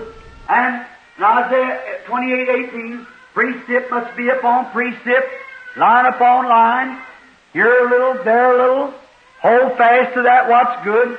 For with stammering lips and other tongues will I speak to this people, and this is the rest. The rest. Amen. The Sabbath land. Amen. That I said that they should enter into, and for all this they would not hear, but they wagged their heads and walked away and wouldn't hear it. See? Exactly. What was it? Just exactly like those people who had come all the way from Canaan, from Egypt, all the way up through the wilderness, and got right next to, close enough to taste grapes to come out of the land. Amen. Brother, there. Them men want me to draw back that on Hebrews 6. How can I do it? Amen. Them's borderline believers. They'll never go over. Amen. They can't go over. Jesus said, they said, our fathers eat manna in the wilderness, and Jesus said, they're every one dead. That's separated. They're every one dead. That's right. So, but I'm the bread of life that come from God out of heaven. If a man eats this bread, he'll never die. That's right. Yes, sir, he's got eternal life if he eats this. I'm that tree of life from the Garden of Eden. Now, see, these people come up so close. See, if you notice in Hebrews 6, not going back to that, but in Hebrews 6, these people once made partakers come so close and have tasted of the heavenly gift. They sit around, they've seen healings done, they've seen people in the power of God, they've seen lives changed, but they won't put a hand on it. No, sir. No, sir. And have tasted the power of the world to come, and if they should try to renew themselves again unto repentance, seeing if they have crucified to themselves the Son of God afresh, and counted the blood of the covenant wherewith they were sanctified with. I belong to a church that believes in sanctification. That's good, as far as it goes. But you don't go far enough. See? Yes, sir. The wilderness sanctified them. Yes, indeed. They had the brazen serpent and the brazen altar and everything out there, sanctification. But they entered into Palestine for rest. Amen. Didn't look over in Hebrews 4. Didn't he say another rest? God created the seventh day and gave them rest on the seventh day. Another place He's spoken of rest then today in David. Then He gave them another rest. Come unto me, all you that labor and heavy laden. I'll give you rest. Enter into this rest. For we which have entered into this rest have ceased from our works as God did from His on the Sabbath. Amen. Hallelujah. There's your Sabbath rest. There's your real rest in this promised land. The Holy Ghost is a promise of the people. Why will they want educated, scholarly preachers who will let them wear shorts and cut their hair and wear lipstick and man to gamble and drink beer and tell jokes and go on and carry on like that and call themselves members of church while they will take something like that and refuse the leadership of the Holy Ghost? While the Bible said the Word of God is sharper than a two-edged sword, it cuts to the sunder of the bone and even the discerner of the thoughts of the heart. Yes, even the thoughts of the mind.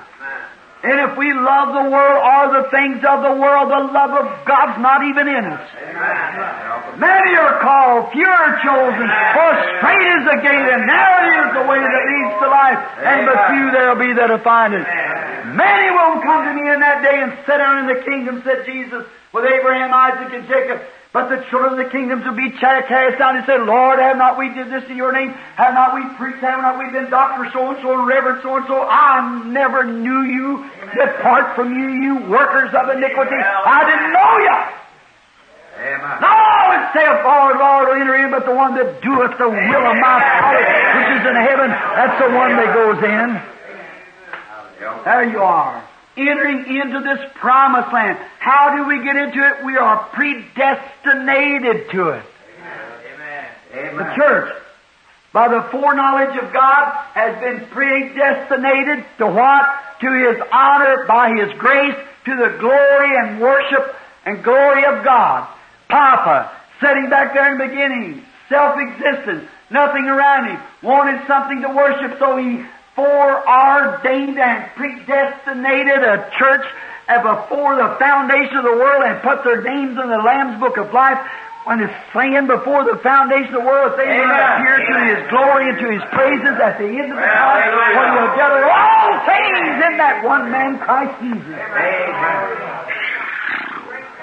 Hallelujah. Glory! Amen.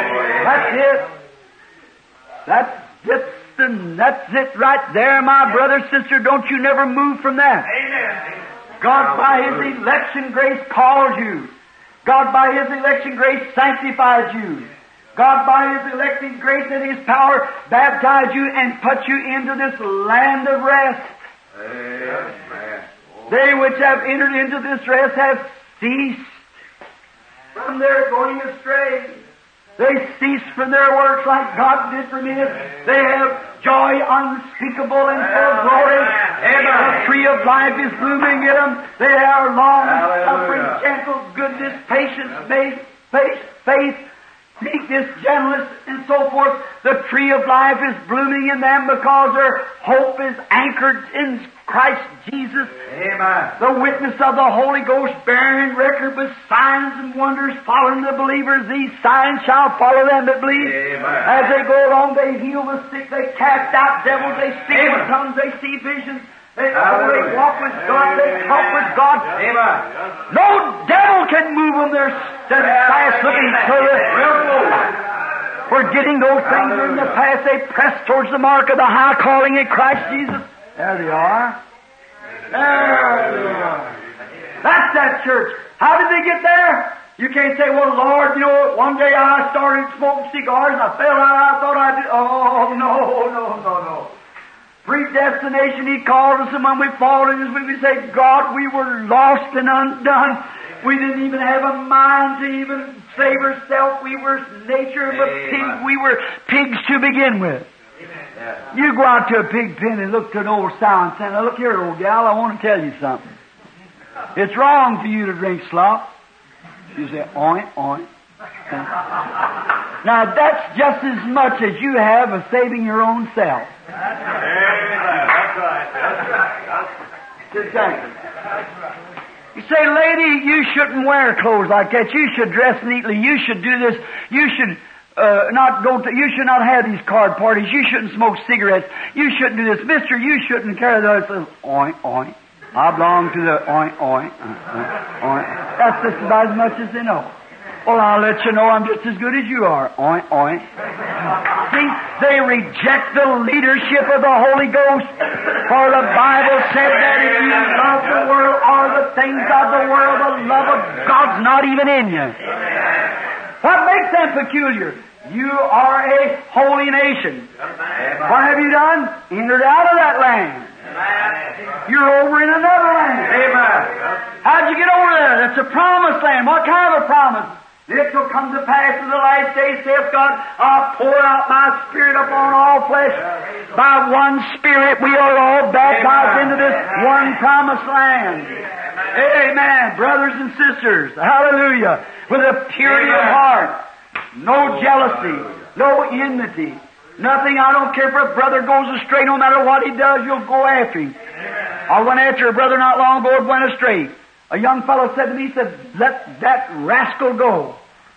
Let him alone. I said, if I ever get to a place that my heart don't go with my brother, then it's time for me to go to the altar because I've fallen from grace. I said, I'll go as long as he's got breath in his body and I'll catch him somewhere along the line. Amen. Yes, sir. And I caught him. Hallelujah. Brought him back. Sir, he's back in the fold safely now. Yes, sir. He went astray as sure as the world. A while ago, when I seen that poor little woman sitting there, and the sheriff called me and said, well, she ought to be in a straitjacket. Said she's just delirious. She's out of her head. They put her in a hotel. They came. I said, that's all right. Said, sheriff said, well, Billy, I know him real well and known him since as a kid. He said, if there's anything I can do to help you, I said, that's all right. He said, can you help her? I said, no, but he can. I said, just a minute. So they brought her out there, and when she left a while ago, in peace. What was it? We sent a prayer out after her. Amen. She was so, they said, do you want to get a doctor? Said to her husband, you want to get a doctor? Said, a doctor can't do nothing for her. And that's right. It's insane.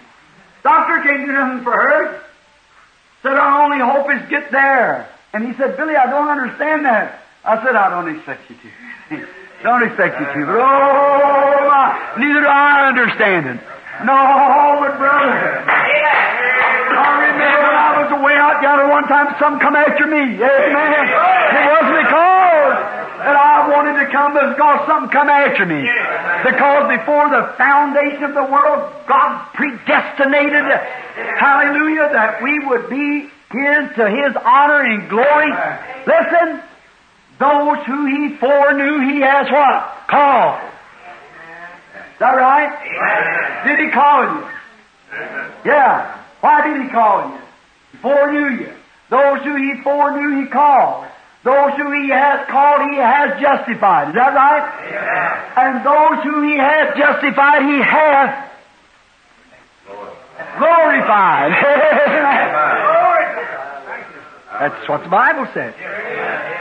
Those who He foreknew, He called. Every generation. Those who He called, He has already glorified. What? Let me read the scripture here. All right? Having predestinated them unto the adoption of children by Jesus Christ to Himself according to His own pleasure, to the praises of His glory. Amen. Do you get it? Amen. To the praises of His glory, that He could sit there in the eternal ages and is to roll on. And His children would scream, Abba, Father, Abba, Father. And the angels say, what are they talking about? What are they talking about? So beautifully displayed in the prodigal son. I was lost. This is my son. He was lost, and now he's found. He was dead, and he's alive again. Bring forth the fatted calf, the best robe of rain, and put it on his finger, and left. No wonder when the morning stars sang together, and the sons of God shouted for joy, and they seen the plan of salvation. God putting your name on the book before the foundation of the world. I used to say Calvin believed something like that. I didn't believe Calvin. Calvin was a murderer. Calvin put a man to death because he baptized in Jesus' name. He was a rascal. Need to be converted himself. Yes, sir. Well, what he said about some of the things he said was right. But his action, a man to kill a man for something like that, that's horrible. That's sinful. All right. Wherein He has abounded towards us. Oh, wait. I didn't get that adoption, did I? Am I too late? Let's see what this clock says up here, what time we got. All right. Just let's say 10 minutes for the sake of these people's come so long. Look. Adoption. Let me show you what it's done now. A father has a big kingdom. He rides around. Now he's got a son born. Oh, he's so happy. Now, that's God. So you know what that father does? He finds the very best tutor. You know what a tutor is, don't you? It's a school teacher. He finds the very best school teacher he can find in all the country. And that's where we're going now. Listen. And he finds the best school teacher he can find. He don't just get this a scallywag. He wants his boy to be a real fella. Don't you want your children that way? Sure, best you can give them. Yes, sir. So if a natural man thought that, what do you think God thinks about for his children? The best he could get. So he wants a man that'll be honest. Now he don't want a man to say, now look, Junior, you just do anything you want to, honey. Oh yes, Father. He's getting along fine. He's a fine boy. Get a little pat on his back and a straw in his hat. No. That guy gets fired right now. Sure. He wants a man that'll be truthful. If that boy's coming right, tell him. If he isn't, tell him what's wrong. And if an earthly father thought that, wouldn't you want a man to be honest with you, the school teacher be honest about your children? Sure. What do you think God thinks? And He knows. We don't. He does. We're finite. We couldn't tell, but He's infinite and does know. So you know what the father did? He never said, I'm going to get a pope to watch over my children. Neither did he say, I'm going to get a bishop. No. He didn't do that because, the Pope would be wrong, so would the bishop. See? He never said, I'm going to get a general overseer to watch over my churches. No. He got the Holy Ghost. That was his tutor. To raise his children. All right? Then how would you know the Holy Ghost? He speaks through human lips. How do you know then it's telling the truth? When you see the Holy Spirit speaking through a lips that's telling the truth exactly every time, predicting it coming to pass just perfectly like Samuel said, then you know that's true. It's coming right, because God said if He speaks and what He says don't come to pass, don't hear Him because I'm not with Him. But if He does, well then hear Him because I'm with Him. See? There you are. That's how He does. Now, then He goes around.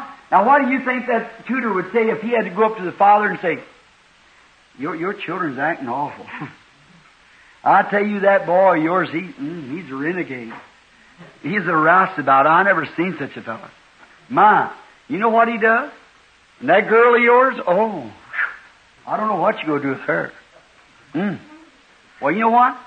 She looks up like, she's all painted up like some of them girls over here in Philistine. Yes, sir. She wants to act just like they do. My daughter? Yes, your daughter. That's what the Holy Spirit has to say about the church today. No wonder we can't have a revival. Now that's true. What about your son? Huh? Same thing. What?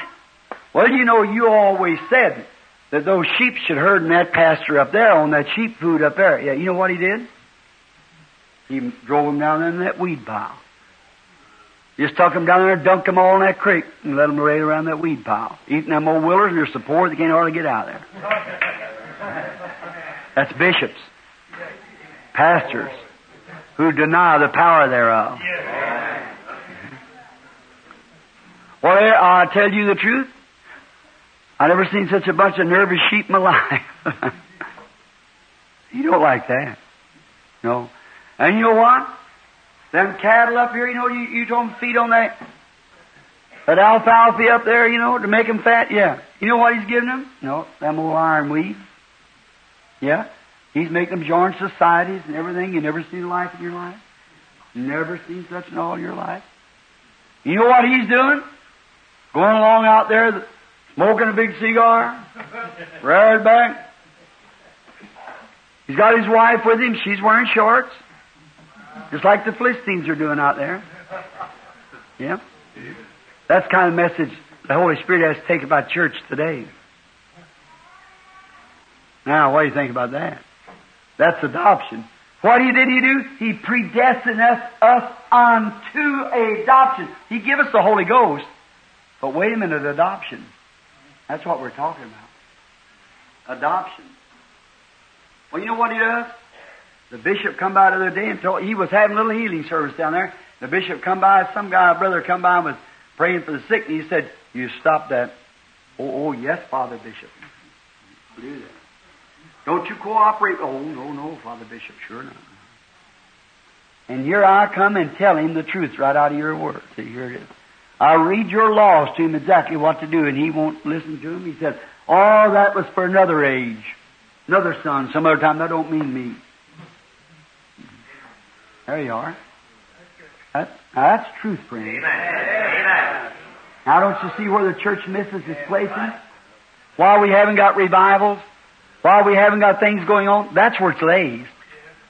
Joshua say, "Gad, I want you to, right in here, lays your place according to the blueprint. Your place lays here. Right in here. You get in here, Gad, and stay here. Benjamin, you go right down here. And now you all stay away from the border of the Philistines." Joshua, he comes back. Here they all over, and the Philistines had a big old shindig, just dancing up like that, and all the women painted up and dancing around and having a big time. And Joshua scratches his head and says, "Now what?" That's just exactly what's taking place. Not all, thank God. Amen. Not all, but too many. All right? Now what takes place then? That's what happens. Don't you imagine that man, the Holy Spirit blushes before the Father when he has to say that? Oh, my. I told him, but he wouldn't listen to it. I told him that, and let him read right there in the book. I had a little minister to come by and show him that Jesus Christ is the same yesterday and forever. And you know what? He let one of them old goat herders come over here and tell him that was for another age. And he smelled so bad the time he got over there. With goat smell, you know, cigars and, you know, and so forth. Smelled so bad when he got over here. But I'll tell you, that goat herder had enough medals pinned on him. Or I'll tell you, if you'd write his name in the paper, it'd take his obituary, it would take half a sheet to make his title. Yes, sir, they sure like him over there in that country, but I tell you, he sure don't know how to feed sheep. That's one thing about it. Amen. You just won't listen to him, he says, the Holy Spirit. I've tried to tell him that you're the same yesterday, today, forever, but he just won't do it. He's the biggest coward I ever seen in my life. And the church has made him an overseer, a bishop, so forth. All the people listen to him. And then you know what? They take those, they got a little old thing down there they call a television. They turn a little old thing on like that, and them women come on and carry on all kind of halfway dresses, and, you know, a lot of your daughters are, oh, surely not. So yes, they are. Yes, they're doing it. Some of them are crying out for revival, Father. Some of them really want it. Some of them are really walking the line. Some of them are standing just as true on that word as they can be. Others, I don't know what to do. They're way out there. You know what them others doing? Making fun of them. And they're just a bunch of cracks. Well, that makes me feel pretty bad. But now, let's change the picture. Now the Father, His Son is a good boy. His Father right along, here's the tutor of the Holy Spirit. Which way the Holy Spirit? He said, I'm going to walk. Tutor said, the child said, I'll walk right with you. I'll go right with you. Oh, the hill's awful high, son. I'll go right with you. I got confidence in you. If I start getting tired, you raise my hand up and hold me on. But there's lions up on the hill there. Don't matter. As long as you're around, don't make a bit of difference. There's trouble up there, slick rocks. I don't care. As long as you hold my hand, I'll walk right with you. I'll walk right with you. Oh, you know what? Your dad used to do that. That's good. Yes, sir. Get up on top of the hill there. Oh, he said, you know what, Father? Your son is just like a chip off the old block. He is absolutely exactly like you. Every word that you say, he says amen to it. I had him turn over in the Bible the other day, and it said, Jesus Christ the same yesterday, today, and forever. You know what he said? He screamed and threw his hands up in the air and said, Hallelujah! Amen! Oh, and you know what he said here? In your word, you know your word, he said, the works, he that believeth on me, the works that I do shall he do also. Yeah, I remember writing that to my son. Yeah, I remember writing that. Oh, and he saw that, he just screamed and jumped up and down, Lord, Hallelujah, Lord, take all the world out of me. Make me like that. Yes, sir. All those things that he done. Oh, the Father said, I'm happy for that son. That's a fine son. All right? Keep eye on him for a few years. See how he comes on, how he progresses. After a while, the years pass by. How's he getting along? Oh, my. He's even growing in grace. Ooh, my. He's shelling the woods. I'm telling you, He's really, he takes them sheep and can handle them just like you do. He'll never give them seaweeds. He'll never give them armweeds. When they come around saying, we want to join the church, and say, shut your mouth. You don't need that. No, sir. Here's what you need. Repent and be baptized, every one of you. In the name of Jesus Christ. You shall receive the gift of the Holy Ghost. Yes, sir. That's what he said. Oh, does he really say that? Yes, sir. He sure does. Well, that's just the way I wrote it. That's just the way he says it. Yes, sir. Some of them said, tarry you in the city of Jerusalem till you're due with power from on high. If the Holy Ghost come upon you, be witness to me in Jerusalem, Judea, and Samaria, and other most parts of the world. When you're ready to say, hallelujah, that's what you need. Amen. You know what he does? He just gets them right down there to the get it. That's all. Stays right with them. If they start fussing, he said, whoop, whoop, whoop, wait a minute. That's the way goats act, not sheep. Or sometimes they get a little peeved at him, but he kind of pats them on the back a little bit and says, wait a minute. It's all right. He really knows how to control them sheep. Yes, sir, I'll tell you. And you know what? I've seen Archbishop so-and-so tell him if he could come to this town and hold a meeting, but, you know, I kind of let him. I said, go anyhow. See? Went through all these tapes, and don't you let them go out. We went anyhow. Went over in these towns here and said, well, we want spot. And you know, the devil got down there and said, I bet you I can keep him out of that town. I said, can't do it. If I tell him to go, he'll go. Amen. I bet you he'll go. No. I'll tell him. I'll go down there and say, hey, all my agents, you all gather together. You don't want that old fanaticism down here, all that old divine healing and that old Holy Ghost stuff that passed back with the apostles years ago. You know that's no good back there, trying to get them old iron weeds and everything like that. Saved it. But you know what? He went right on down there. Amen. Went right on down there and began to throw out alfalfa from out, and you know what? Them sheep started eating. They're getting as fat as they can be. Yes, sir. While they're having healings and meetings, and you know, a lot of them young fellows begin, they seen, if they got a big bunch of hay like that alfalfa, you know what they done with it? It was so good that they run over to their neighbors. Say, taste this, taste this. See, it's good, yes, sir, like this. Right here. Here it is, right here. Right here it is. Repeat every one of you. Be baptized in the name of Jesus. See, you get the Holy Ghost, and for whosoever will, let him come here. See, here's what the Bible says. See? And they're just having a great time down there. Oh, that's my son. That's my boy. Oh, you think he's well matured? Yep. Sure do, said the Holy Spirit. I'll give him tests, boy. I tried him this way, tried him that way. I threw him down sick. I put him on. I stomped him. I let the devil do everything he could do. He come right back up again. Come up again.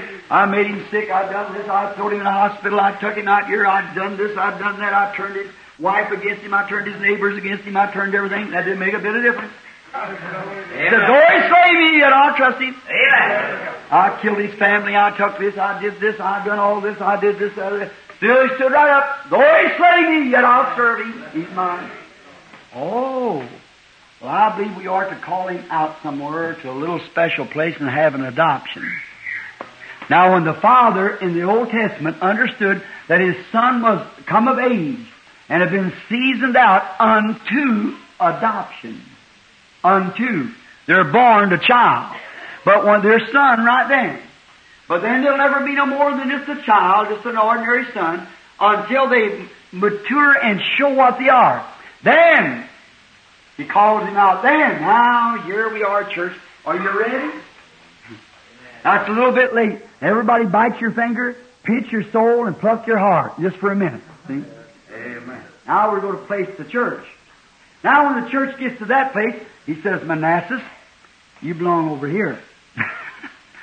Ephraim, you over here.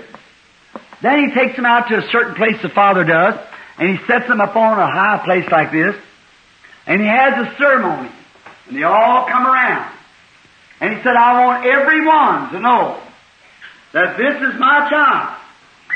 And I adopt my son. I want anyone to know from henceforth that his name, I dressed him up a special dress on him. And I want you to know that his name is just as good on any check as my name is. He's my child. I adopt him into my family. Although he's been my son since he was born, since he received the Holy Ghost, he's been my son. But now I'm going to place him positionally in authority. Amen. What he fires is fired. Amen. What he hires is hired. Amen. Verily, verily, I say to you, if you say to this mountain, be moved, and don't doubt in your heart, but believe that what you've said will come to pass, you can have what you've said. Amen. There you are. There you are. See? He's my son. How many knows that the adoption, they adopted the son after he had proved to be everybody ever read the Bible, placing a son. Now, God did the same thing to His son. We took Jesus up on Mount Transfiguration. He took Peter, James, and John up there. That's three witnesses of the earth. There was Jesus, Moses, and Elijah, and God up on the mountain. There they stood up on the mountain. And first thing you know, they looked and Jesus was glorified before them. Is that right? How many knows that's the Scripture? Amen. What did He do? He dressed him in the robe of immortality. And He said His raiment shine like the sun. Is that right? Amen. And a cloud overshadowed Him, and Peter and John then fell on their face. And they looked, and there stood Moses and Elijah talking to Him. And Moses had been dead, buried in an unmarked grave for 800 years. And Elijah took a chariot ride to heaven 500 years before that. Amen. But they were still there. There they was talking to Him. Amen. See? He had taken Jesus up to see them, to see what it was all about. See there. Showing Him these things. And they talked with Him. Had a conversation with Him. Then, as soon as Peter looked back again, and the glorification was all for Jesus, they seen Jesus only, and a voice come from that cloud and said, This is my beloved Son. Hear ye Him. Amen. His name's just as good as mine. Oh, hallelujah. Hear ye Him. That's it. Adopted or placed sons. Now, that's where God is trying to get the Pentecostal church in the book of Ephesians. Yes. See? Do you understand? We got to close because it's getting too late. See? The kid is getting sleepy. And I wanted to get down here to this verse right here, but I can't do it till the 13th verse. See the last part? Sealed by the Holy Ghost of promise. We'll get that Sunday. See? Look. Now, what brings us in and how we're kept by this. But now to place, how are you? You're first born into the kingdom by the Holy Ghost. How many knows that? Amen. All right. The next you are predestinated unto the what? Adoption. What is that? You're predestinated unto the placing. Old Sister Scott, I believe it is, aren't you the one who's up home today? A teaching going around somewhere in the world, around different parts of the country. I've heard of it lots. That Jesus is here on earth walking around in a body, and He comes in and does this. That's a lie. There's Holy Spirit here. And He is trying to place His church, to get His church in order, place it in the promised land so they can enter, so that all the enemies can be drove out. Manasseh can't take his land. I can't have a healing service when I'll go out there and preach the baptism in the name of Jesus Christ, and the Trinitarian brethren said, "Oh, he's old Jesus only." I can't go over here and have a divine healing when half of them says divine healing's all right, and a lot of them enjoy the miracles of the Lord and say, "Well, I believe Brother Branham's a prophet." But let me tell you something. As long as the Spirit is on him and he's discerning, he's the Lord's servant. But his teaching is rotten, it's no good. Who ever heard of such Tommy Rot? Amen. It's either of God or it isn't of God. Right. It's either all God or none God. That's the way it is. But how are you going to have? Manasseh won't keep his ground. Ephraim won't keep his ground. Gad won't keep his ground. Benjamin won't keep his ground. They're all running out here with the Philistines and all mixed up. How are we going to get placed? Amen. But we have been born by the Holy Ghost, all of us. Is that right? What are we be born to? Predestinated. Then after being born, we are predestinated unto the adoption to be placed. Amen. In the body of Christ. You see what I mean? What is the body of Christ? Some are apostles. Some are prophets. Some are teachers. Some are evangelists. And some are pastors. Is that right? We're called to. Others have gifts of tongues, interpretation of tongues, wisdom, knowledge, miracles, working of miracles. All these different gifts. And now what do? They practice that a little bit. What? Let it run loose just like I don't know what. One raised up, speak of tongues, the other go ahead talking. Preacher be preaching, make altar call, and somebody raise up, speaking in tongues. Hallelujah, glory to God. If the preacher happens to go on with his message being anointed, then the people say, "Oh, backsliders," see? It's because they're not taught. The Bible says the spirit of the prophets is subject to the prophet. God is no author of confusion. When I'm standing here or a minister here under the anointing of God, no matter how much you want to speak with tongues, you hold your peace till God's finished here. Then if you speak with tongues, it can't be just some repeating of Scripture, because God said don't use vain repetition. But it's a message directly to somebody. Ask me one time. Put your finger on one time that the Holy Spirit ever under the discernment told somebody to repeat the Scripture over and over. It told them something that was wrong with them and something that they had done and something that they must do or something had to happen or something like that. Is that right? Amen. So is speaking in tongues and interpretation. If there's one in the church that speaks with tongues and another interprets it, let us say this. Let Brother Neville raise up and speak with tongues, and this brother here give the interpretation and say, "Tell this man here that yesterday he went out there and done something he oughtn't to have done, and now the doctor told him that he had cancer. Go make that thing right and come back here and get right with God." And the man say, "Truly, that's the truth." Amen. Then God's with you. But how are we going to do it this way? See? It's just haphazard anyway. No placing at all. Now see, Ephesians are trying, they miss that. See how they miss it? We are predestinated unto the adoption of sons. Amen. Now how many understands what I mean? Raise up your hand. Adoption. We're born in the Spirit of God, sure to receive the Holy Ghost. We cry out, "Our Father, hallelujah, glory to God." That's right, we're children, but we can't get nowhere. We can't whip the Philistines. Look at Billy Graham stand over here in that Mohammed saying, "Prove it." Look at Jack Cole stand down yonder in that atheist, that Church of Christ, shaking hands with the atheist out there and taking hands, supposed to be a Christian, and shaking hands with the devil like Joe Lewis and a free thinker, and he would cuss God and said there was no such a thing as a God anyhow to begin with, and things like that. In a church, they called themselves a Church of Christ, shaking hands with him and taking sides against Brother Jack Cole. How are you going to do anything? And the Pentecostals, many of them against him. Whenever a preacher in our land ought to stood toe to toe with him and said, God, send down your power. Amen. See, there we are where it can't be placed.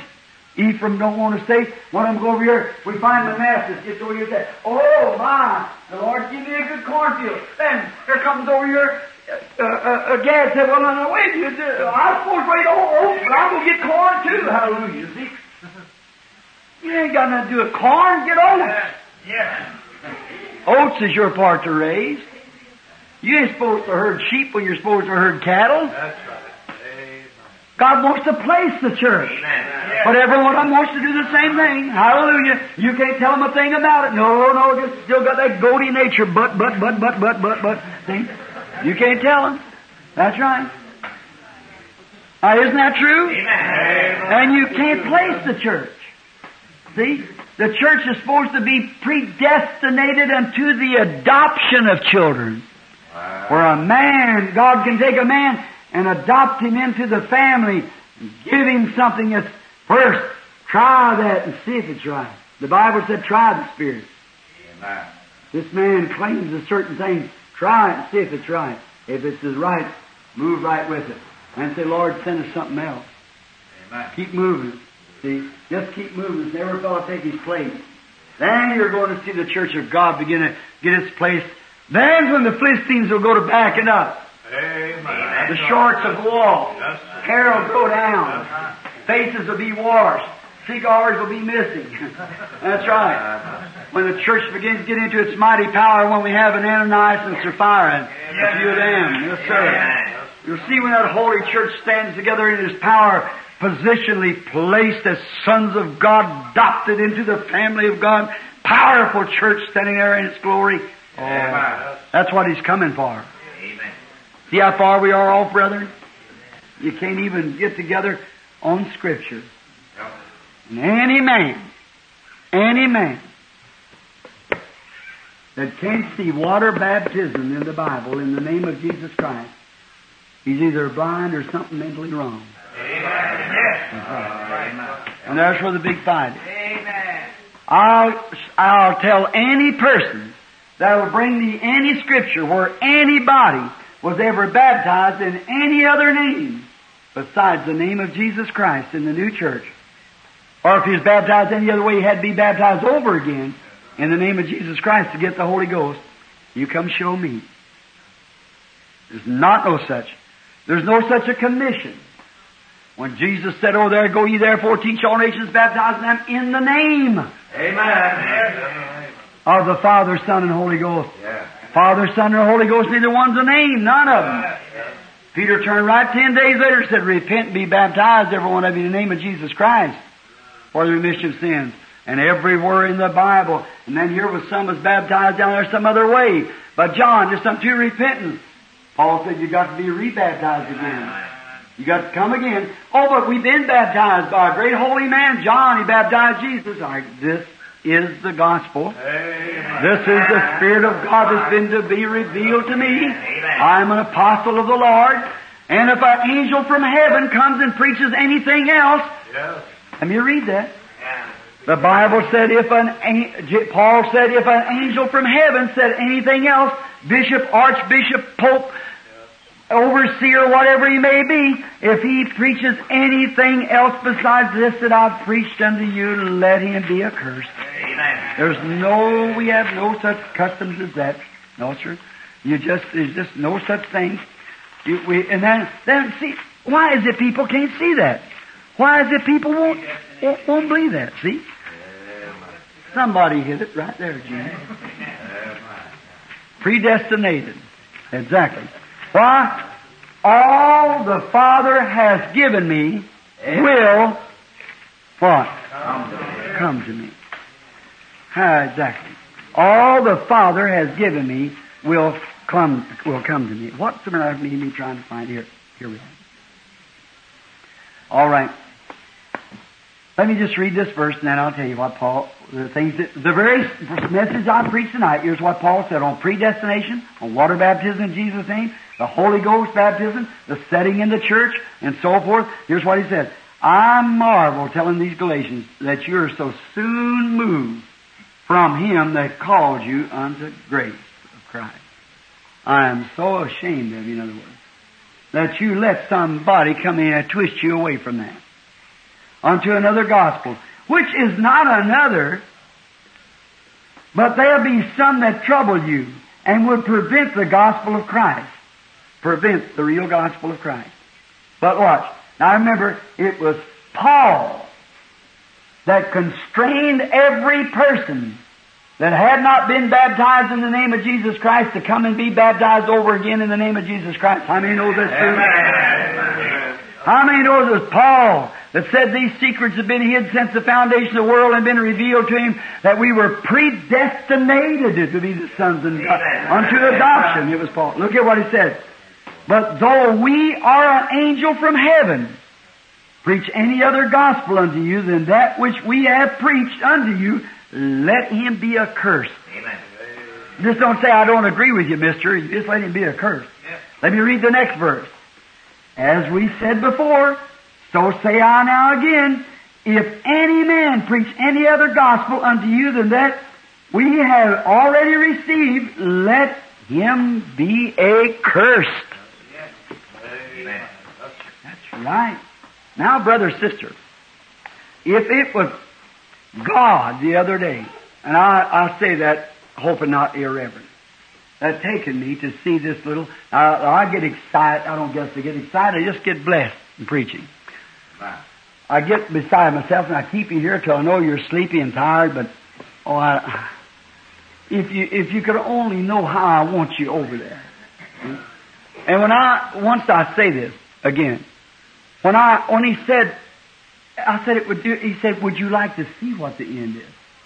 And I look back and see myself laying there on the bed. Surely, you've known me long enough to know that I tell you the truth. I want to ask you something. As Samuel said before the anointed Saul, have I ever told you anything in the name of the Lord but what was true? Is that right? It's always been true. Have I ever come begged you for money or anything like that? No, I never have. Have I ever did anything but tried my best to lead you to Christ? Exactly. Now they want to say I'm a mental telepathist, supersension perceptionist. Of course them things has got to rise. The Bible said they would. As Jambres and Jambres withstood Moses, they did pretty much the same thing Moses did till it come to a showdown. That's right. But remember, Jambres and Jambres could not heal. They could not heal. They could bring plagues but not take them away. See? All right. Now God is the healer. God's Word remains true.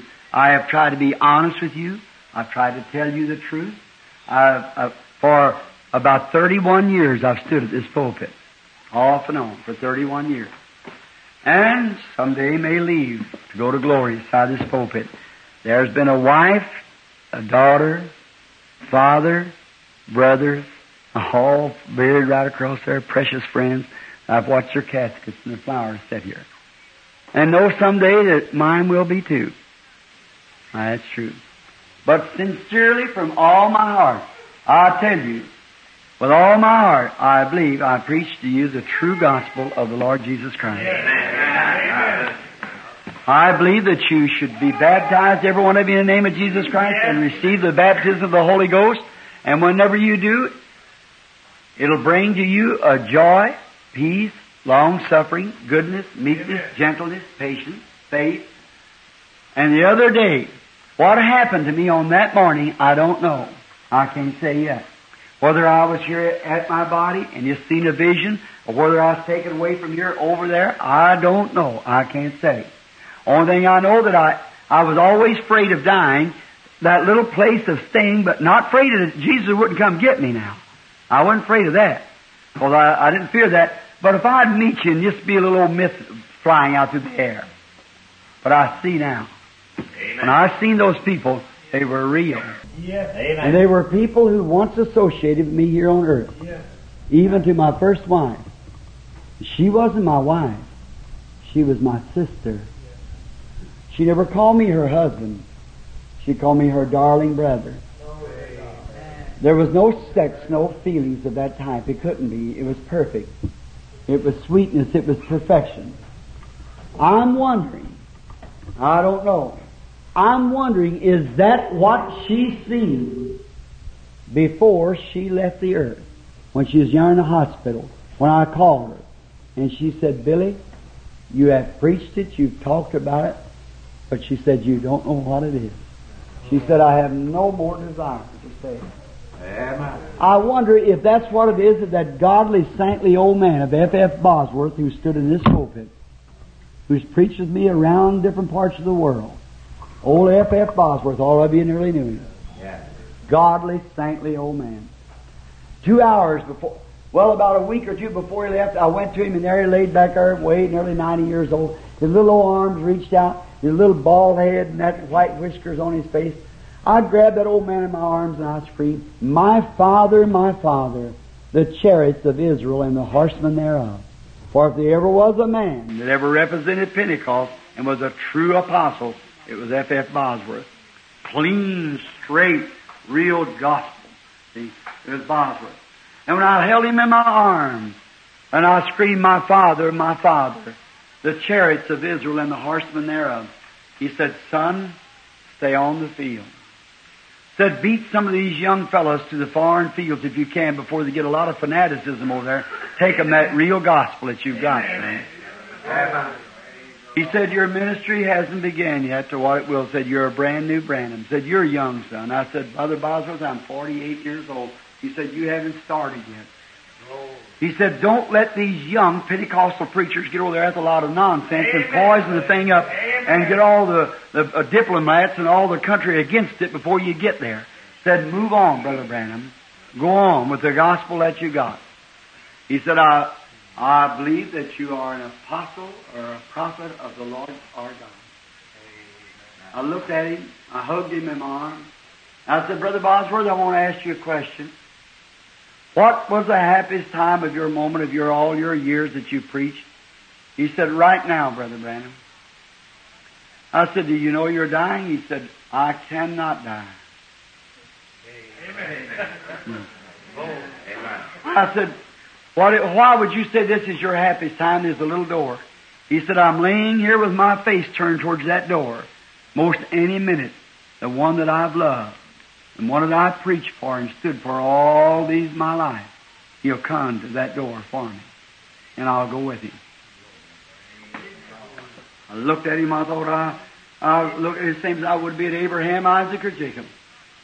I took his hand and I said, Brother Bosworth, we both believe the same God, we believe the same thing. By the grace of God, I'll preach until the last breath leaves my body. I'll stay true to God as I know how to stay. I'll not compromise with the gospel on any side or any place. I'll stay as true as I know to stay. Brother Bosworth, I'll meet you in a better land where you'll not be young, or not be old anymore, but young. He said, you'll be there, Brother Branham, don't you worry. 2 hours before he died, about 2 months later, I thought he was dying then. My wife come in, seen him. He always thought so much of her. And then Mrs. Bosworth, about 2 hours he'd been laying sleeping. He raised up. He looked and he jumped up from his bed. He said, Mother, well, I haven't seen you for years. Dad, Brother Jim. Why, I said, let's see, you was one of my converts to the Lord at Joliet, Illinois. You'd been dead for 50 years. Yeah. Yes. He said, your sister so-and-so? Yes. I led you to the Lord at the Winnipeg meeting. Yeah. Why, your sister so-and-so? I haven't seen you. Yes, see, you come to the Lord at so-and-so. And for 2 straight hours he shook hands with ones that he had led to the Lord. Amen. Walked right back to his place, laid down, crossed his hands, and that was it. Amen. Did Brother F.F. Bosworth enter that land that Jesus let me view the other night? If it is, he's there, a young man tonight. God rest his soul. And may I ever live so faithful that I'll enter that land. And may I be so true a servant to Christ. I'm ashamed of my life. I'm ashamed if I've sinned before you people. You owe it to me to come tell me. See, I try to live upright in everything that God lets me do by His grace. See. But look, friends, you owe it to me. If you know anything that's wrong with my life, come tell me so. And look, I owe it to you to stand here and preach you the true gospel. I owe it to you. Because I'm expecting to see each one of your faces, young men and women, just across that border yonder. That's just one breath between where you are now and there. Now that's right. It's there. And may the God of all grace, the God of heaven, not sacrilegious, but in reverent Papa, on that great day, when we be presented back here and have our earthly bodies again, so we can drink and eat the grapes and the fruit of the land, they will build houses and another won't inhabit. They'll plant vineyards and another won't eat thereof. See, one man plants a vineyard, his son takes it, and then his son takes it, but not in this case. Amen. He'll plant it and stay there. Amen. That's right. Amen. We'll be there forever. And may in that land may I see every one of you. And I know that I'm talking in here even to Trinitarian ministers. And my brethren, I do not say this to her. I'm a Trinitarian too. I believe in the Trinity, the three attributes of God, Father, Son, and Holy Ghost, but not three gods. Amen. I believe to be three attributes, absolutely. I do that with all my heart, Father, Son, and Holy Spirit, but they are not three gods. Amen. They're just three attributes, or other three offices of God. God lived once in the fatherhood, sonship, and now the Holy Ghost. It's the same God in three offices. And they have, and Father, Son, and Holy Ghost is not no name of God. God has one name, and His name is Jesus. The Bible said the family in heaven is named Jesus, and the family on earth is named Jesus. That's right. So God had one name, human name. He had a name called Jehovah Jireh, Jehovah Rapha. That was His titles of deity. But He had one name, Jesus. Amen. That's Him. And truly, my brethren, if you disagree with me, remember, I'll meet you over there anyhow. See, I'll be there with you. And God bless you, and I love you, and I want the church to remember. Now, Sunday morning, we're going to pick up from here, and I'm going to try not to keep you no longer than 2 o'clock, so you have an afternoon meeting, if we possibly can. And if I do as well as I've done tonight, 10:30. Do you forgive me? Amen. Friends, we ain't got much time left, honey. Amen. I call you honey because you are. You are my honeys. You know what? Here's the scripture comes. Paul said, I am jealous over you, his church, with godly jealous, for I espouse you. There you are, that's got it. That's it. Amen. For I espouse you, engage you to Christ as the chaste virgin. Amen. Now, if that was true then on that day, he said, the people said to me, he said, Jesus will come to you and you will present us to Him, a chaste virgin. Amen. Judged by the word that you preach to them.